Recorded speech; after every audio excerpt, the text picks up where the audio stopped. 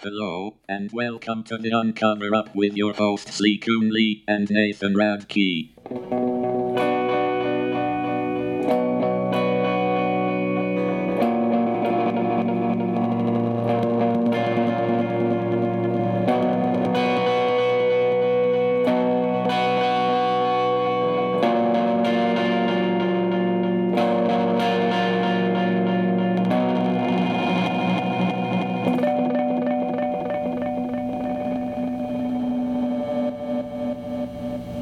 So, Lee, you speak German, correct? I do. All right, I want you to translate something for me, and my accent's going to be Okay. bad.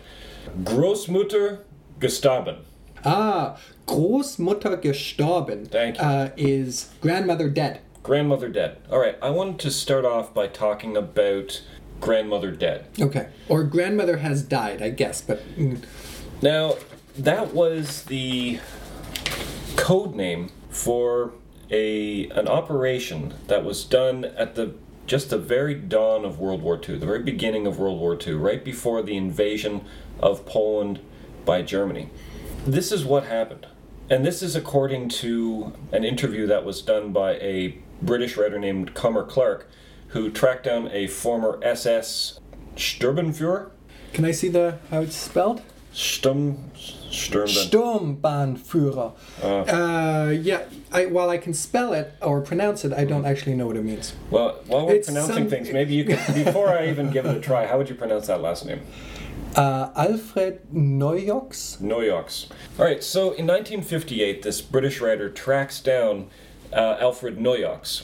And Neujoks had been a fairly high-level officer in the SS. And of course, the SS was Hitler's stormtroopers, intelligence agencies, like all wrapped up into one organization. And what Neujoks told Clark was kind of a shocking story of how World War II actually started. Because what happened was, with orders from Hitler, the SS took a bunch of their own soldiers and a man named Franz Honiak, who was a prisoner. They all went to a German radio station on the Polish-German border in a place called Gleiwitz.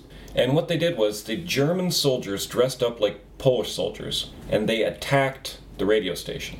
Now, the people at the radio station did not know this was going to happen. They thought that they were genuinely under attack, but they were obviously outgunned and outnumbered, so they surrendered almost immediately. At that point, the German soldiers, one of which spoke Polish, took over the radio station, announced something along the lines of, do you speak Polish? No. No, me neither. Translated, it says, "Attention, this is Gleiwitz, the broadcasting station is in Polish hands." So basically announcing that Poland had seized control over this German radio station. But of course, the whole thing was faked. There were no Polish soldiers, they were German soldiers dressed as Poles. To make it more convincing, they took Mr. Honiak and shot him in the head. They shot him in the head and left him by the radio station dressed as a Polish soldier as further evidence that, in fact, Poland had attacked Germany. And at this point, Hitler goes on to the radio and announces that Polish army hooligans have finally exhausted our patience, and this basically is justification for the German invasion of Poland. Wow, so this actually is the event that starts World War II. The event that starts World War II, German soldiers dressed like Polish soldiers attacking a German radio station, shooting a guy in the head and leaving him to further sort of corroborate what's going, that story that was concocted. Wow. Now, there must be a name for this. Yeah. This general approach of countries that want to invade or want to go to war with another country, kind of faking it. Yeah, and I think it's a nautical term, and it's a term that I'm sure people are familiar with because it's such a crucial concept as far as conspiracy theories go. And of course, the idea is the idea of the false flag.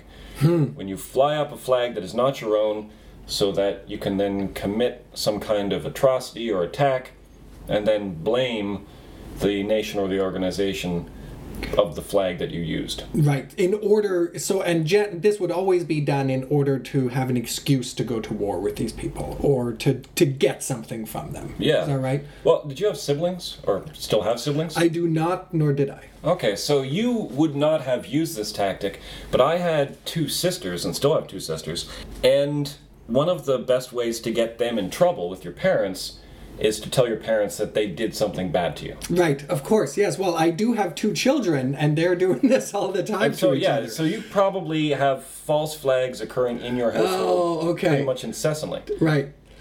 Although I have to admit they're not nearly as organized as the one you just recounted. No, or as vicious and horrible, hopefully. That is interesting. You know, I have another example that follows very much along this line. One that, after you told me about the Gleiwitz incident, and I have to admit, being German, this came as a shock to me because I did not actually, once you started talking about this, I did not know how World War II actually began. I looked into it a little further and found my own false flag that happened a couple of years earlier. This one was against the Chinese by the Japanese. It happens in 1931, and it is known as the Mukden incident. If I am pronouncing that correctly, I have no idea. All right, so very quickly to talk about a bit of historical context. 1931, it's a few years before World War II. That's right. This is at a time when Japan has an interest in sort of expanding their empire, in gaining control of sort of strategic reserves of things like oil, and moving into other areas, both in mainland Asia and then in islands around the Pacific. That's exactly right. Japan, in the first half of the 20th century, is establishing itself as an imperial power in the Far East, in the Pacific Ocean. And they had a war of sorts with China in 1894. Then there's the Russo-Japanese War in 1904-1905. They go to war with Korea in 1910. And so this is part of a legacy of trying to establish themselves as the dominant imperial power there. Actually, interestingly, the war between Russia and Japan sets the stage for what goes down here in China. Because I'll get back to that, but what happened at the end of the Russo-Japanese War is the Japanese won. And as part of the treaty that ended that war, Japan gained control of a railway in China. Now, I should mention, it's worth, thinking about how we know about this, because, of course, there's a lot of claims that false flags happen throughout history, and not all of them can be substantiated. I think we're going to look at some of those later today. But we know about the incidents, the Mukden incident, because of a military tribunal that convenes. Well, I don't know. Is it actually a military tribunal? It is Japan's version of the Nuremberg trials. So after the Second World War, there is a trial that tries to open up, did Japan commit war crimes and who were the people responsible? And in this trial, there is the revelation of the Mukden incident. The fact that Japan enacted a false flag attack against China in 1931. So this is not disputed, in as much as a lot of other false flags might be. And this one is pretty much accepted by most people, I'm assuming also by the Japanese historical records. And actually, the International Military Tribunal for the Far East is what it's called. And it's a really interesting document because there is quite a lot of account in there about how it all went down. But basically, this is what happened. The Japanese inherit this railway track from Russia that the Russians owned and operated in China. It's in the northern part of China. As a result of the Russo-Japanese War and the Treaty of Portsmouth, which ended it, the Japanese get this railway track in northern China. And what they decide to do in 1931, they decide to blow it up.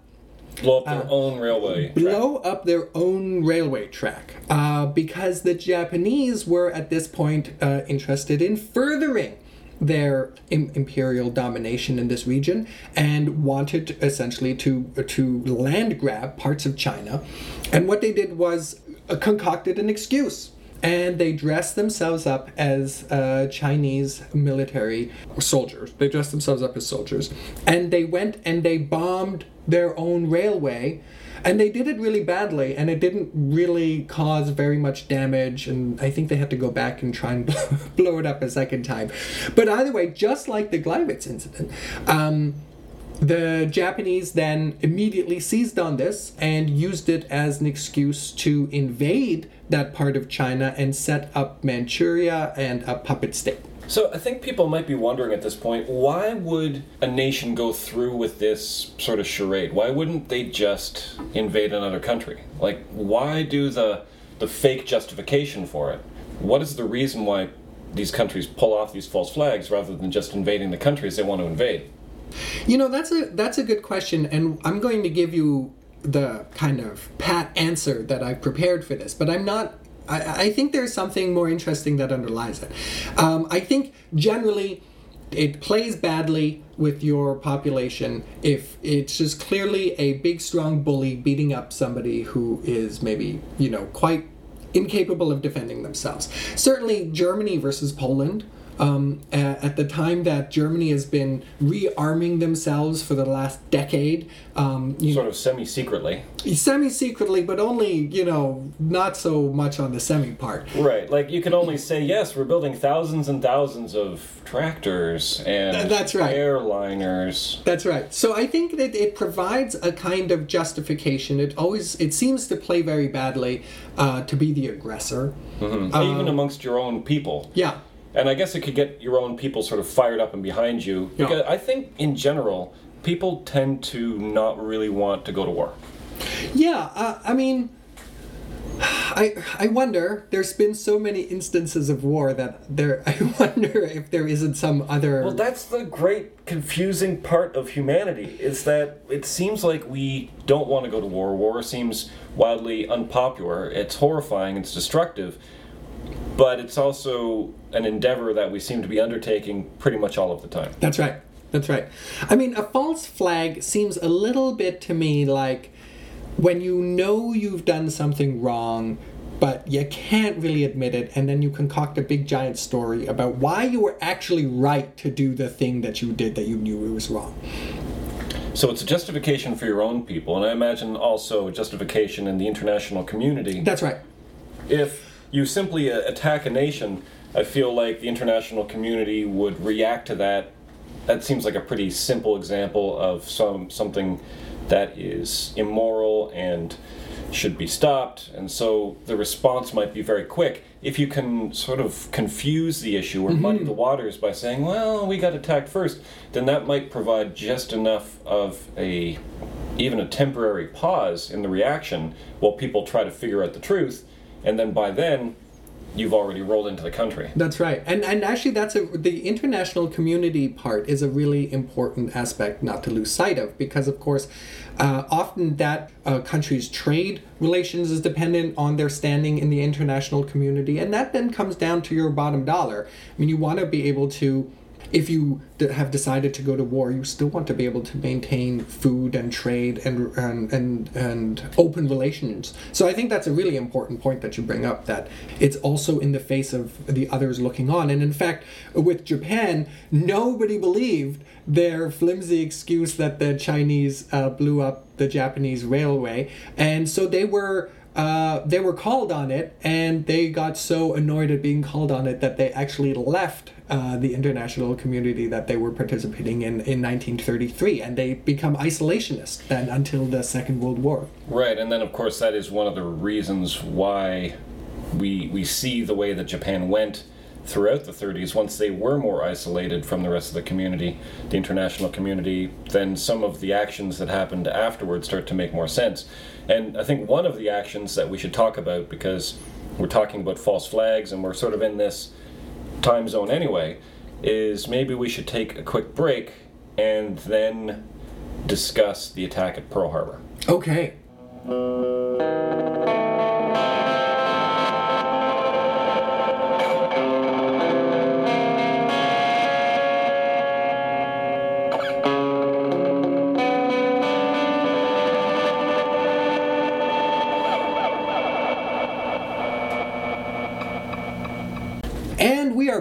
from Rick. And we're going to talk about a false flag that maybe wasn't, namely Pearl Harbor. Actually, do you want to set the stage a little bit about Pearl Harbor? What's going on here? Okay, so Pearl Harbor is a American Navy base in Hawaii. Very important strategic location because, of course, Hawaii is way off there in the Pacific Ocean, which gives the Americans a fairly long reach into that massive ocean. As you recall, we talked about before, Japan had sort of this interest in becoming a more powerful imperial nation, and they were starting to spread throughout the Pacific. Now, in December of 1941, World War II was raging. England and Germany were at war. The Battle of Britain was happening. Britain was basically being starved out by the German U-boats, preventing supplies from getting to the... American supplies, you mean, right? They had like a blockade. Okay. Yeah, American supplies, and also Canadian supplies. Right, Canada, of course, was in the war at that point because we were tightly allied with England at that moment. But one country that was not in the war, even at the late date of 1941, was the United States. That's right. And and as far as I know, the population did not want to be in that war. They weren't wild about it. They didn't want to be in the First World War because people, I think, justifiably said, why would we want to get involved in this European nonsense? That's right. And they stayed out of it for quite a bit. Yeah. They went in 1918, 1917. 1917. Okay, but they're getting in close to the end of the war. I mean, the war starts in 1914. And it is funny, right? You have a whole population that says we don't want to get into World War I, and then they do. And then they do. And now you have a whole population that says, well, we definitely don't want to get into World War II. But one American who did want to get into World War II was the president of the United States at the time, FDR. FDR Roosevelt. Not Theodore Roosevelt. No, not Teddy. Not Teddy. No. The other one. So what's interesting is that if you look back to newspaper editorials at the time, you'll see that the American people were, many of them were sort of concerned about the rise of fascism that was happening in Europe, people like Mussolini and Franco and Hitler. But there was a lot of Americans who were more concerned about their own president. They were more concerned about Roosevelt being the sort of power-hungry madman than they were about these European leaders. Well, and some of that, as I understand, comes from the New Deal, no? And now this is a different part of history, but in the 1930s, he enacts a whole bunch of what is seen as rather left-wing economic measures, and people are thinking, well, this guy is kind of too far to the left, and apparently a lot of business people were not so happy with. In fact, what I'd like to do eventually is maybe do a podcast on the business plot. Yes. The possibility that a bunch of business people actually got together to try to overthrow that's right, because Roosevelt and install Führer. And this whole period is so rife with conspiracies. I mean, we're just sort of like stumbling into them as we talk. And so all of that sort of leads the American people to mostly think, no, let's not get into this war. They were sympathetic to England, of course. The King of England had flown over and he had eaten a hot dog. And I've seen a photograph of it. It's a very big moment in diplomacy. Eating a hot dog wasn't enough to get the American people to go to war. There's basically only one thing that would convince the American people to go into this war that Roosevelt wanted, and that would have been if they were attacked, if the United States was attacked. And then in December of 1941, the United States gets attacked. That's exactly what happens. And it's a very surprising attack. It's a brutal attack. I think I have the number here somewhere. 300, I have to find it. 360 planes were launched from Japanese aircraft carriers. Now, and this was a new form of warfare at the time, too. To be able to have your aircraft, which were emerging as one of the most powerful weapons. Right. Okay. So available. I knew you were going to geek out on this, so I decided to geek out a little bit too. And here's what I discovered: the Japanese and the Americans in World War II at this period. Okay, and the Americans have not yet joined, but fine. The Japanese and the Americans are at the forefront of building aircraft carriers. They are the ones who, and maybe even Japanese has a slight edge on the Americans. Oh yeah, definitely. As far as the quality of their pilots, who were highly trained and who had already seen a lot of war in mainland Asia, right, and the quality of the planes, They had A6M0s, which at the time were by far the most agile, maneuverable, hard-hitting. You did not aircraft. let me say Mitsubishi A6M0. I Yeah. was so looking forward to that. Okay, we'll edit that in. We'll edit that part in. But yes, so this is the Japanese fighter plane, right? So in addition to the Zeros, they also had torpedo plane. But okay, so the attack it happens on a Sunday morning. The date is December 7th. So it's the attack happens in the morning of December 7th, 1941. It's a Sunday. Nobody's A sleepy Sunday. It's a sleepy Sunday. Nobody is expecting an attack. They're not at readiness of any sort. But there are some scout ships that go out, or planes, and they come back and they report that there are ships. A massive amount of ships. Yeah, massive amount of ships that are under. I think there was 10 Steaming. airport carriers, aircraft carriers, and 360 planes, if that makes sense. And then they have really until I think the attacks of September 11th, 2001. These are the this is the largest single attack on Americans By anyone other than by a Americans. foreign power on American soil. Yeah, that is definitely true. Okay, now And the battle itself is decisive in favor of the Japanese. that's right, because the Americans aren't expecting anything. They don't get their planes in the air. They don't get their ships are all anchored too close to each other. They had battleships. The aircraft carriers were out at sea, which is one of the suspicious parts. Oh, really? Yeah. Huh. Okay. So they had battleships all in a row. Okay. So they had battleships in a row because they weren't expecting an attack. Yeah, They were did just not. lined up like That's right. bowling pins. And so that provides a very easy target, and it was a brutal and devastating attack that was clearly decisive for the Japanese. And I don't have a death toll in front of me. It was, I think, about 3,000 people at least. Okay, we can get back to a death toll.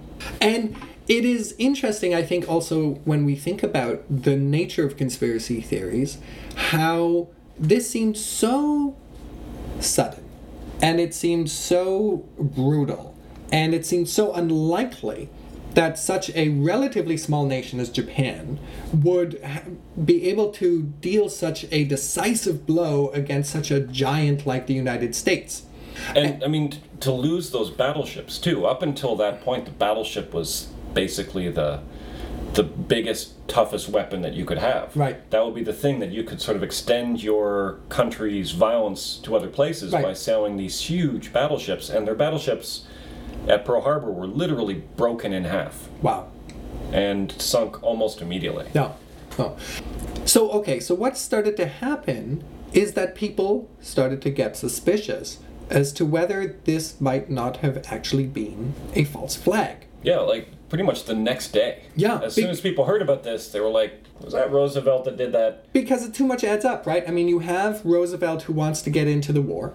You have, this devastating attack. It turns out there was one other piece of information that is crucial in this that really seems to be the final nail in this argument that Pearl Harbor was a false flag event, and that is that the Americans had broken the Japanese codes.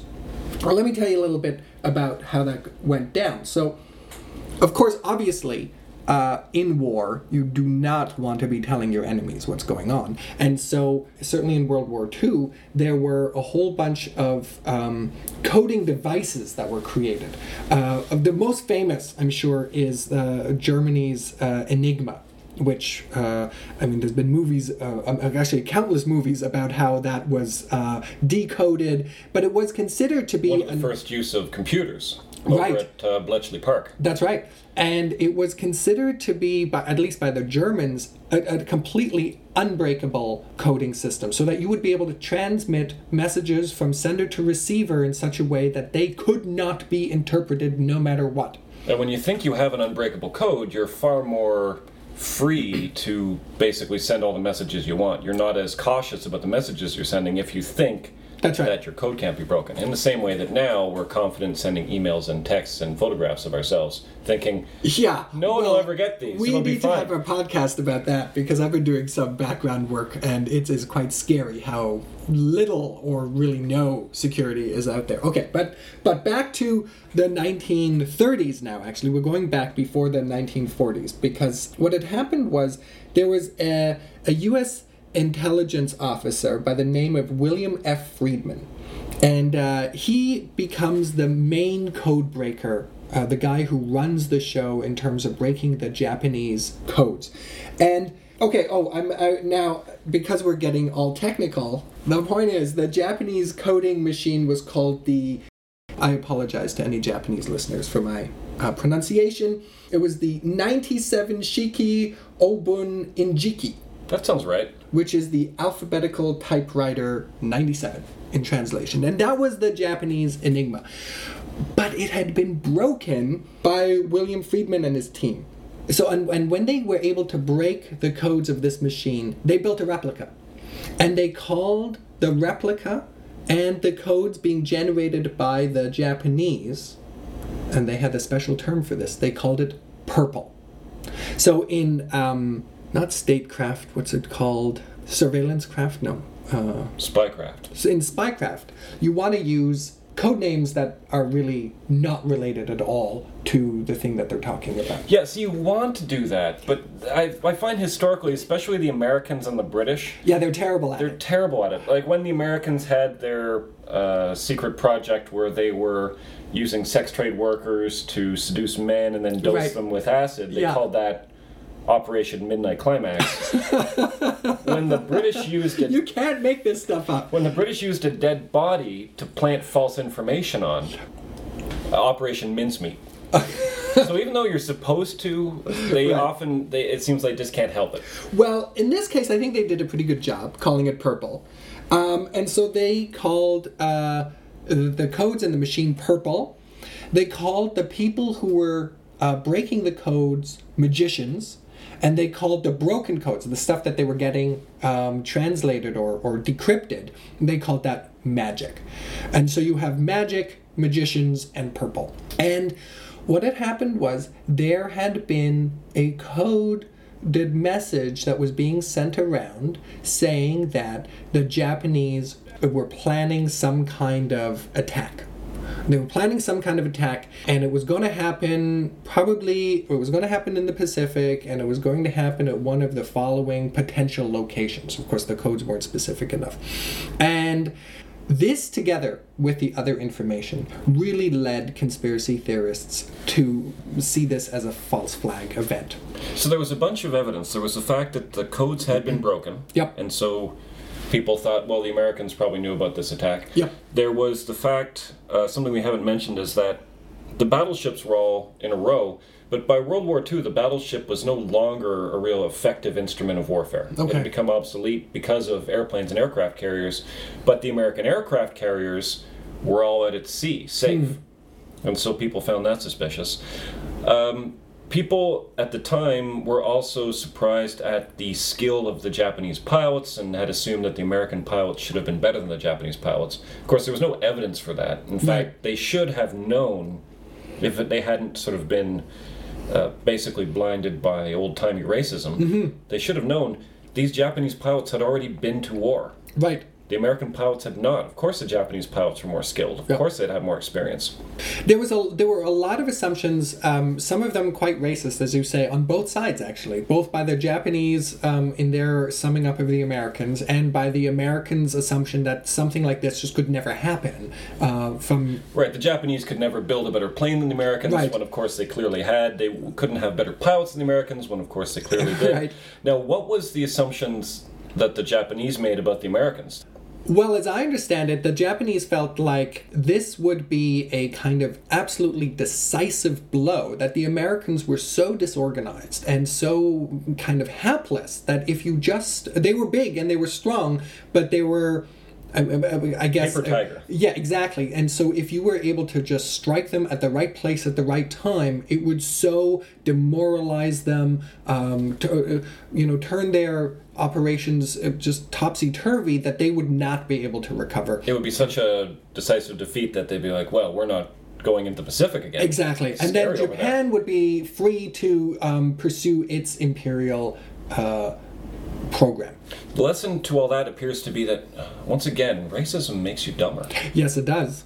But another thing that is one thing that's worth pointing out here, because the code breaking really seems such a conclusive piece of evidence. That, Yeah, I mean, like, even if you set aside the racism, assuming that the pilots and the planes weren't good when they were, even if you put that aside, there's still some good bits of evidence for a false flag here. That's right. The codes are probably the most important ones. They are. But here is a crucial piece of detail. And this took me a little while to uncover. There are different kinds of codes. And there are different kinds of codes intended for different types of people. So there are even commercial code cryptography. So if, again, you mentioned earlier email and stuff like that. If you and I engage in encryption, it might be for commercial purposes so that somebody else doesn't hear how brilliant our next podcast is going to be, or Or our something secret like that. recipe for root beer. Yeah, exactly.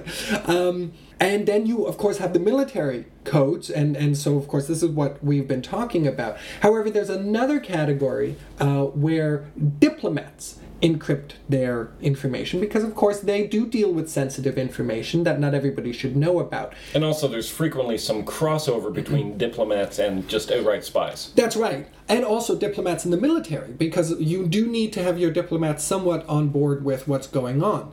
However, the difference here is that the diplomatic codes are often a lot vaguer, especially when it comes to things like real-time military operations. Which the diplomats might not even have access to. They might not even know what is happening. Exactly, and they need to be kept in the dark to some extent, as you say. And so what the Americans were reading were diplomatic codes, which were a lot vaguer than if they had actually broken the military codes. And the military codes would have said things like, we are going to this place at this time. The following ships are going in this direction Exactly. at this speed. Exactly. Whereas the diplomatic code said something like, there's going to be a big event in the next couple of weeks in this area, and, this will be decisive. And it said something quite vague like that.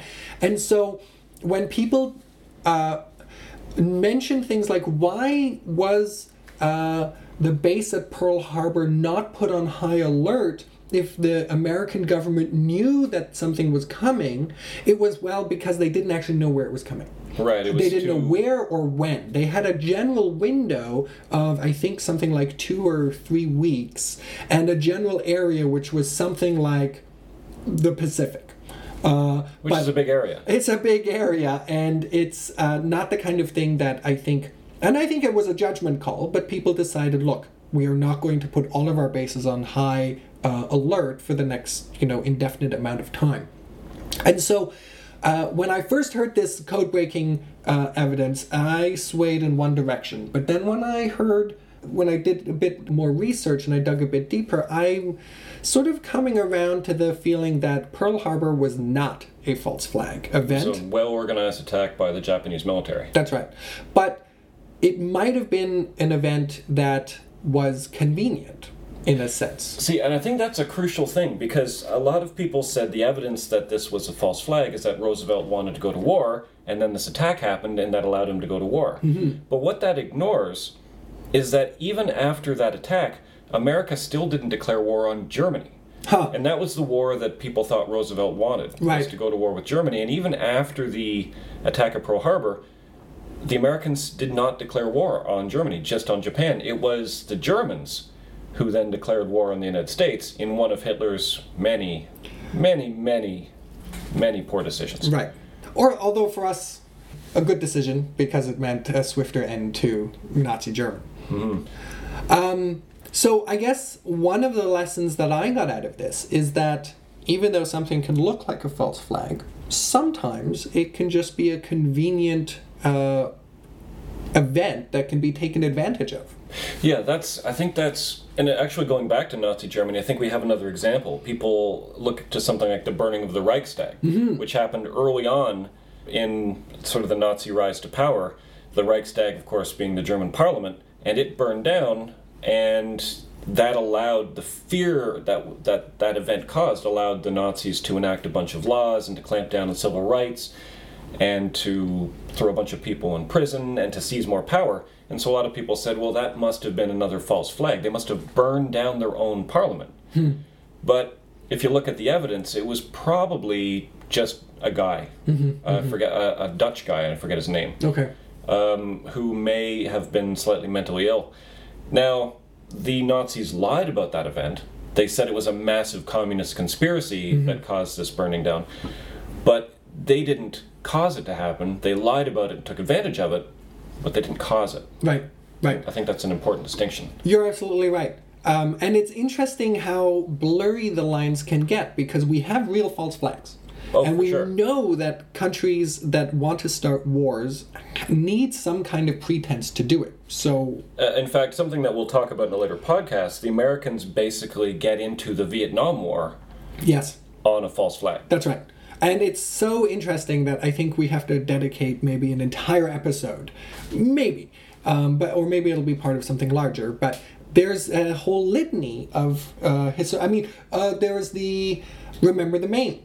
Oh yeah, the 1890s, the Americans sort of were trying to flex their muscles a little bit, and they send a battleship called the USS Maine to Cuba, where Spain has kind of been messing with Cuba, and America at that point has decided that, listen, Europe is staying out of the Americas from now on.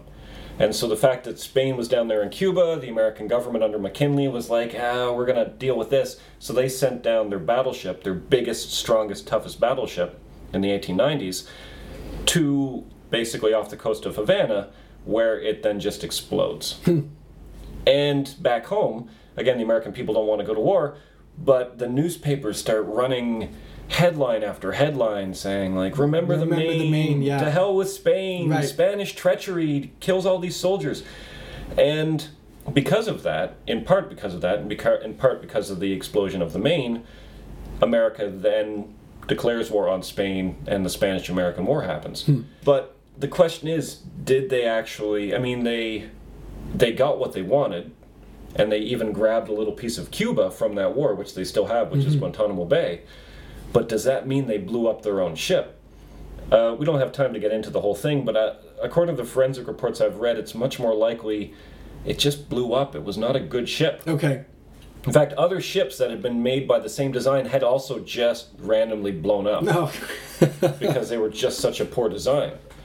So again, we have this situation where it might look like a false flag. Right. Maybe the government takes advantage of the situation. Maybe this is something they wanted to have happen. Doesn't necessarily mean they caused it. Just because you benefit from something doesn't mean that you caused it to happen. That's right. That's a good point. I mean, if I find $100 on the ground when I leave our recording today, does not mean that Because somebody dropped their wallet doesn't mean that was my fault, that I made them drop their wallet. Of course, yeah. But I do see how these things can get quite blurry. How you could mistake I guess I hate to call anything to do with war a happy coincidence, but you could mistake these sort of an opportunity. Yeah, these opportunities for something that was actually orchestrated by one group. Now you have another example, and I'm curious whether this is actually a false flag or an example of something a little more nuanced and differentiated. Yeah, 1 week we better take a break because we're about to get into some really weird stuff. So let's take a break.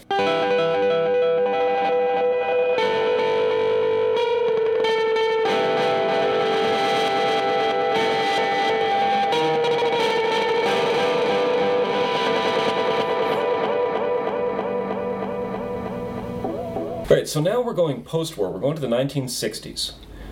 So now we're not in World War II. Now we're in the Cold War. Oh, yeah. And this has to do with Cuba. And maybe you could explain a little bit about why the American government had such a serious hate-on for this tiny little island off the coast of Florida. Well, that dislike did not always exist. Cuba, before Che Guevara and Fidel Castro and the rebels took over and created what eventually became a communist state there, allied with the Soviet Union. Before that, 1950s, 1940s, Cuba was a kind of holiday destination place for the United States. Run by the mob. Run by the mob, which all of this stuff, again, I mean, we're just getting conspiracy after conspiracy, because the mob, after it gets thrown out by Castro, and they come back to the United States, and they hook up with the CIA, and they, try and think of ways to get rid of Castro. Okay, but I'll leave that for you and for later. Yeah. But the Cold War is essentially a war that is not fought. Oh, how do I put this? It's unconsummated. Well, except it is. It's partially consummated. Exactly, right? So, okay, the Cold War basically is between the Soviet Union at that time, the communist state of the Soviet Union, and the Americans, and all their allies. And the world since the end of the Second World War until the fall of the Berlin Wall, a lot of the world could be divided into essentially Soviet domain and American territories. Yeah, I mean, it's probably weird for younger people to realize this now, but the world was basically cut in two. Yeah. Yeah. And there was almost no interaction between those two parts of the world, between the capitalist and the communist parts. That's right. Now, I mean, I guess there was a third part that nobody cared about, but if anything was interesting or oil-rich or in any way strategic in military or commercial senses, they were fought for or allied to either the Soviet Union or the United States. Okay, the Cubans have a revolution, and they kick out the mob? Yes, and the long and the short of it is that they then get allied to the Soviet Union. So now for the Americans, they've got a little pocket of the Soviets. A little Soviet pocket, just like you could swim there from Florida. Yeah, I think it's 90 miles off the coast of Florida, and I don't know what that is in kilometers, but it's not that far. If you were going to fight the Cold War between the Soviet Union and the United States, and you had that massive ocean between them, then, it's a buffer. It's a buffer. Makes you feel a bit safe. And the Soviets they really got to develop very good missile technology before they become a serious threat to you at home. But what if they could set up missiles 90 miles out off the coast of Florida? Now you could hit Miami with a catapult. Exactly. Now everything in the United States becomes a potential target in this war. And not only that, I mean, that's a huge strategic advantage to have that little island so close to the States, but also I feel like it's a bit of a propaganda tool. It could be like, hey, even in the heart of capitalism, look what we have here. We've got this little island, this little communist paradise. Yeah. Yeah, and it was probably a great coup for the Soviets, too, to have a little bit of a warm spot to go to. Right, because the Soviet Union tended not to be that warm a place. That was probably, if you were with the Soviet military, I bet you that was the assignment you wanted. Yeah, not Siberia. Except that I did hear about actual life of Soviet soldiers in Cuba in the early 60s, and it was hot and sweaty and a lot more difficult than I'm portraying it now. But basically, when this alliance happens, this becomes, for the United States, just untenable. And their policy from the 60s onwards is to get rid of Castro and to overthrow the Cuban government, the revolutionary government, and to institute something closer to American-friendly capitalism. Now, they had all sorts, we're not going to get into it in this podcast, but they had all sorts of bizarre plans, the CIA, to kill Castro, like just Keystone Cop style, like farcical nonsense. Again, you could not make this stuff up. I mean, it sounds like a Looney Tunes skit, like Bugs Bunny and Daffy Duck. I mean, one of them was they wanted to smuggle an explosive cigar And if he Well, was, he did like his cigars. right, and so if he had lit this cigar, it would have blown his face off. I think they wanted to spray beard defoliant on him so his beard would fall That's off, right, and then the because- Cuban people would be like, I'm not listening to you, no beard. That's right, because apparently his beard was some symbol That's of where virility. it was like Samson. That was that was his power. Right. So the Americans, they are furious at the fact that Cuba is there being all communist just off the coast of Florida. But what are you going to do about it? I mean, there was the Bay of Pigs invasion, which we'll get to in a different podcast, We'll have to get which that was too. Yeah. kind of a disaster. But then they come up with, this is a formerly classified document from the Department of Defense. Well, this was written in 1962. Okay, written in 1962 Written in 1962. and declassified. And the project, the top secret, like ultra top secret project, was called Northwoods. Northwoods. Northwoods. And it was basically led by the chairman of the Joint Chiefs of Staff. The Joint Chiefs of Staff are like a group of advisors in military affairs to the president, a guy called Lemnitzer. And this is Lemnitzer's baby. This is his plan. This is how they can deal with Cuba. Because if they just invade Cuba, again, the international community is going to be unhappy. It's going to seem unjustified. It's going to look like a big guy picking on a little tiny guy. Could cause World War III, which Right. would be a nuclear exchange, which would destroy the entire world. So how could you justify invading this tiny little island? And of course the answer, False flag. use a false flag. Now I'm going to read directly, and you haven't heard any of this. I have not So heard this, no. You're in for a real treat. Okay. So you are reading now from the unclassified Project Northwood documents, Yep. written in 1962, By the Department of Defense. about a potential plan to create a false flag for the justifications of eventually invading Cuba. Yeah, the title is a pretext to justify U.S. military intervention in Cuba. And it goes through a bunch of things. Since it would seem desirable to use legitimate provocation as the basis for U.S. military intervention in Cuba, a cover and deception plan to include requisite preliminary actions, such as has been developed in response, could be executed as an initial effort to provoke Cuban reactions. So they go through a list of things that they think that the American government should carry out. Start rumors. Land friendly Cubans in uniform over the fence to stage an attack on the base. That sounds pretty familiar. You dress up your own people like the other side and get them to attack your own base. Right. Like, that is classic false flag. Capture fake saboteurs inside the base. Have friendly Cubans start riots near your own base, so it seems like you're being attacked by rioters. Blow up ammunition inside your own base. Start fires. Burn your own aircraft on the airbase. Lob mortar shells from outside of the base into your own base. Some damage to installations would be one of the problems there. Capture assault teams approaching from the sea. Of course, those assault teams would be your own people. Capture militia group, which storms the base again. Sabotage ship in harbor. Sink ship near harbor entrance. Conduct funerals for mock victims. The United States would respond by executing offensive operations to secure water and power supplies, destroying artillery and mortar emplacements which threaten the base. So this is just a checklist of all kinds of possible things the Americans could do to themselves Yep. in order to justify an invasion of Cuba. Dress up your own people like they're Cubans and attack yourself. It gets much weirder. Now, just so I'm clear, is this base that we're talking about, is this in Guantanamo? Yeah, this would have been the Guantanamo base, which was the base that they occupied after the Spanish-American Okay. War in 1890. So they're going to then lob stuff at themselves on... Okay. They talked about creating a fake terror campaign from a Cuban terrorist group, which you would then have to respond to. The terror campaign, I'm quoting again, the terror campaign could be pointed at Cuban refugees seeking haven in the United States. Listen to this part.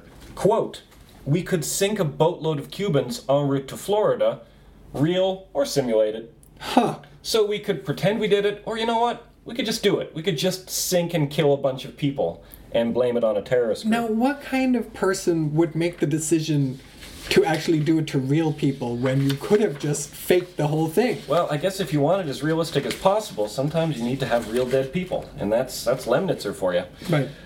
Then they were talking about, and I'm going to nerd out on airplanes again for a second. They were talking about getting an American F-86 Sabre, which looked a lot like a MiG. Looked like a lot like a MiG-15. Okay, so for me and all the people who don't know anything about airplanes. These are all just jet fighters. Okay. The Soviet jet fighter was the MiG-15. The American jet fighter was the F-86. Okay. An F-86 properly painted would convince air passengers that they saw a Cuban MiG, especially if the pilot of the transport was to announce such fact. So he could come on the radio and be like, yeah, we're getting buzzed by a Russian MiG right now. And if you look to your left, the Grand Canyon. The primary drawback to this suggestion appears to be the security risk inherent in obtaining or modifying an aircraft. However, they say they could probably get one done in about 3 months. They could build a fake Russian jet fighter in about 3 months. I continue. Hijacking against civil air and surface craft. It is possible to create an incident which will demonstrate convincingly that a Cuban aircraft has attacked and shot down a chartered civil airliner en route from the United States to Jamaica, Guatemala, Panama, or Venezuela. So what they thought they would do is that they would get an aircraft, they would paint it like a civilian aircraft, and fly it remotely using remote control, and then shoot it down. Huh. And then say, after broadcasting a mayday, and say, help, we're being attacked by MiGs, and then they would shoot down this plane, and then that would justify the attack in Cuba. Now, I know that this document probably doesn't go into this, but how does that help us get to have a war with Cuba if it's if the population believes it's the Russians? Why are we not then immediately into a World War III? That's a really good question. This isn't a very well thought out plan, which is probably why when Lemnitzer brought this to Kennedy, who was president at the time, and said, hey, listen, we've got a great way to invade Cuba, Kennedy not only turned down this plan, but also fired Lemnitzer. Okay. Because this is like absurd levels. He's talking about murdering innocent people. He's talking about starting a war under false pretexts.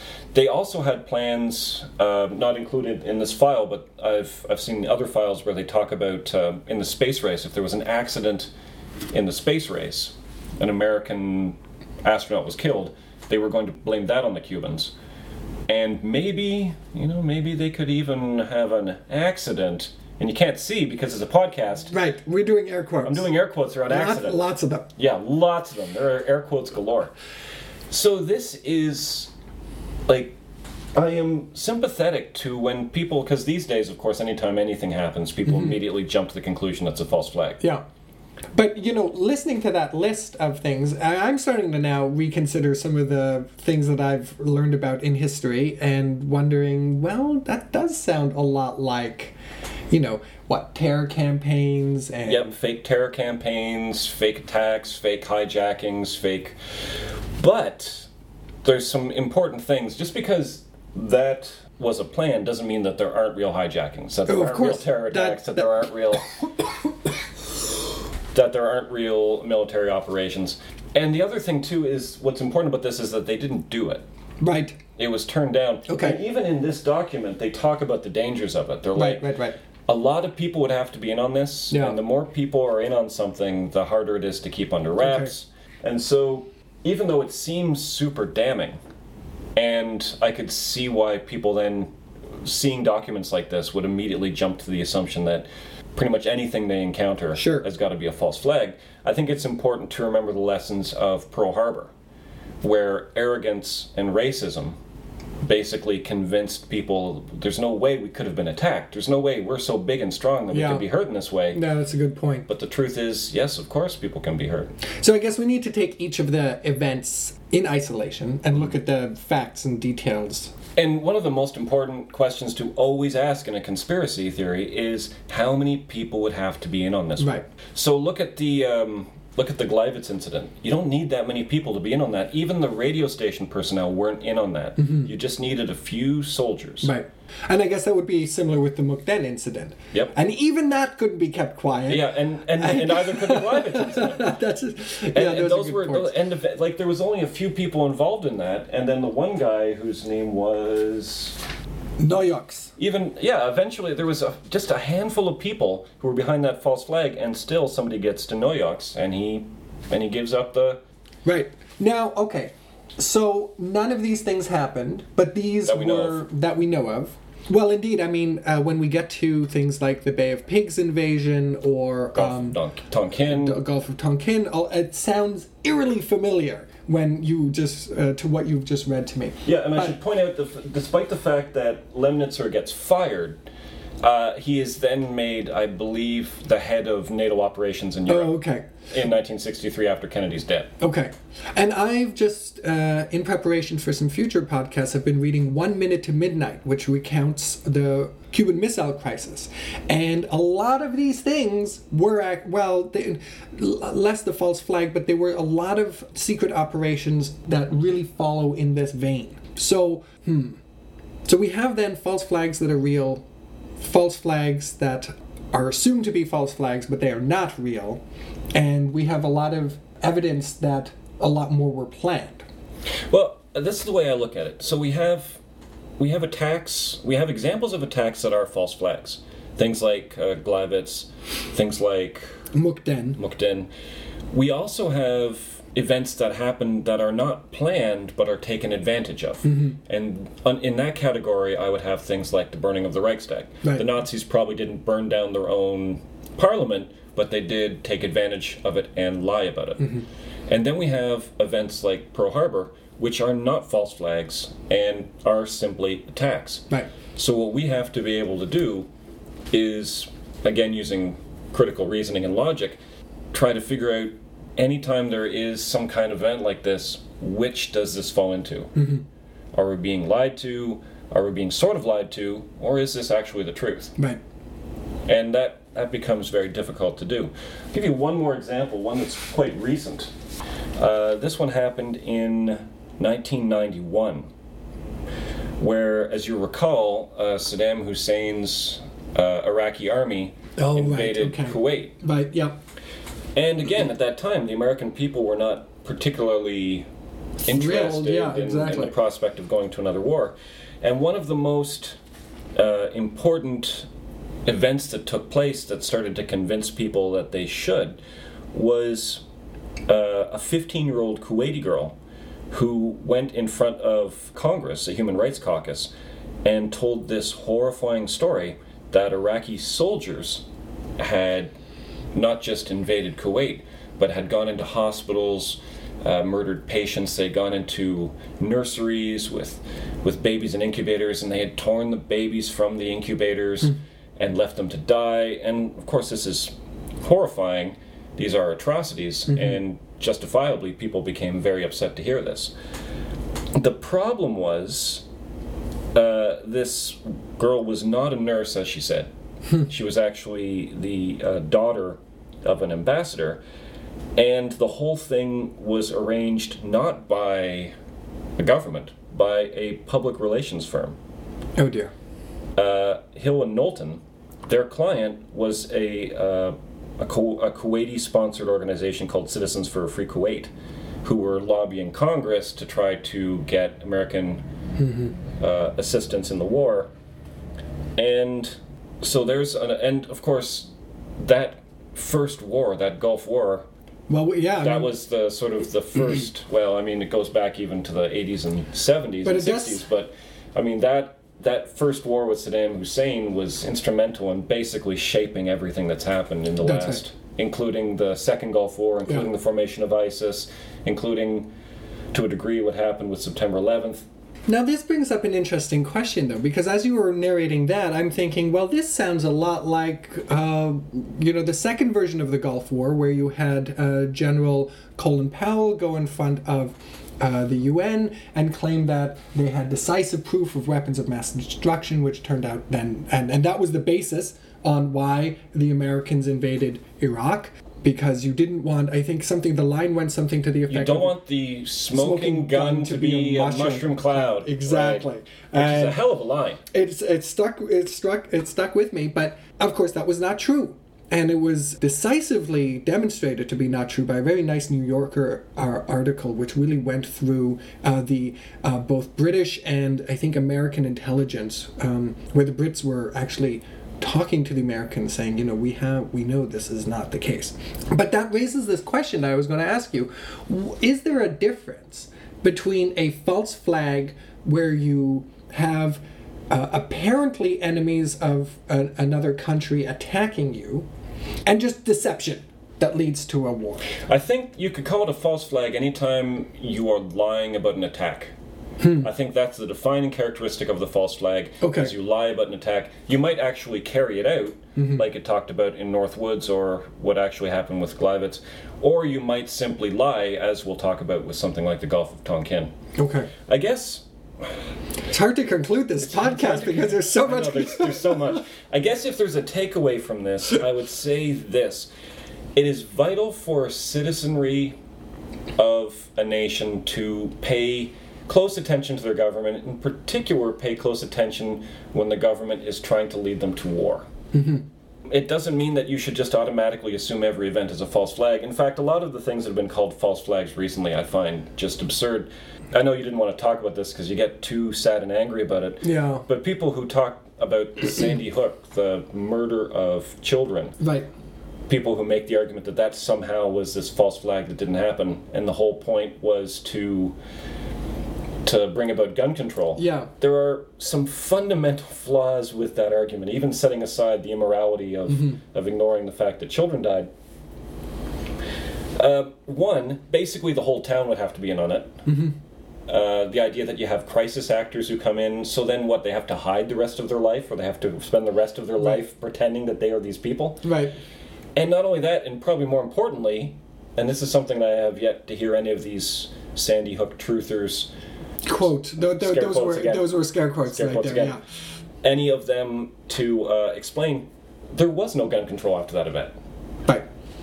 So if they had pulled off this elaborate event to get gun control, the question is, why didn't they end up with gun control? No.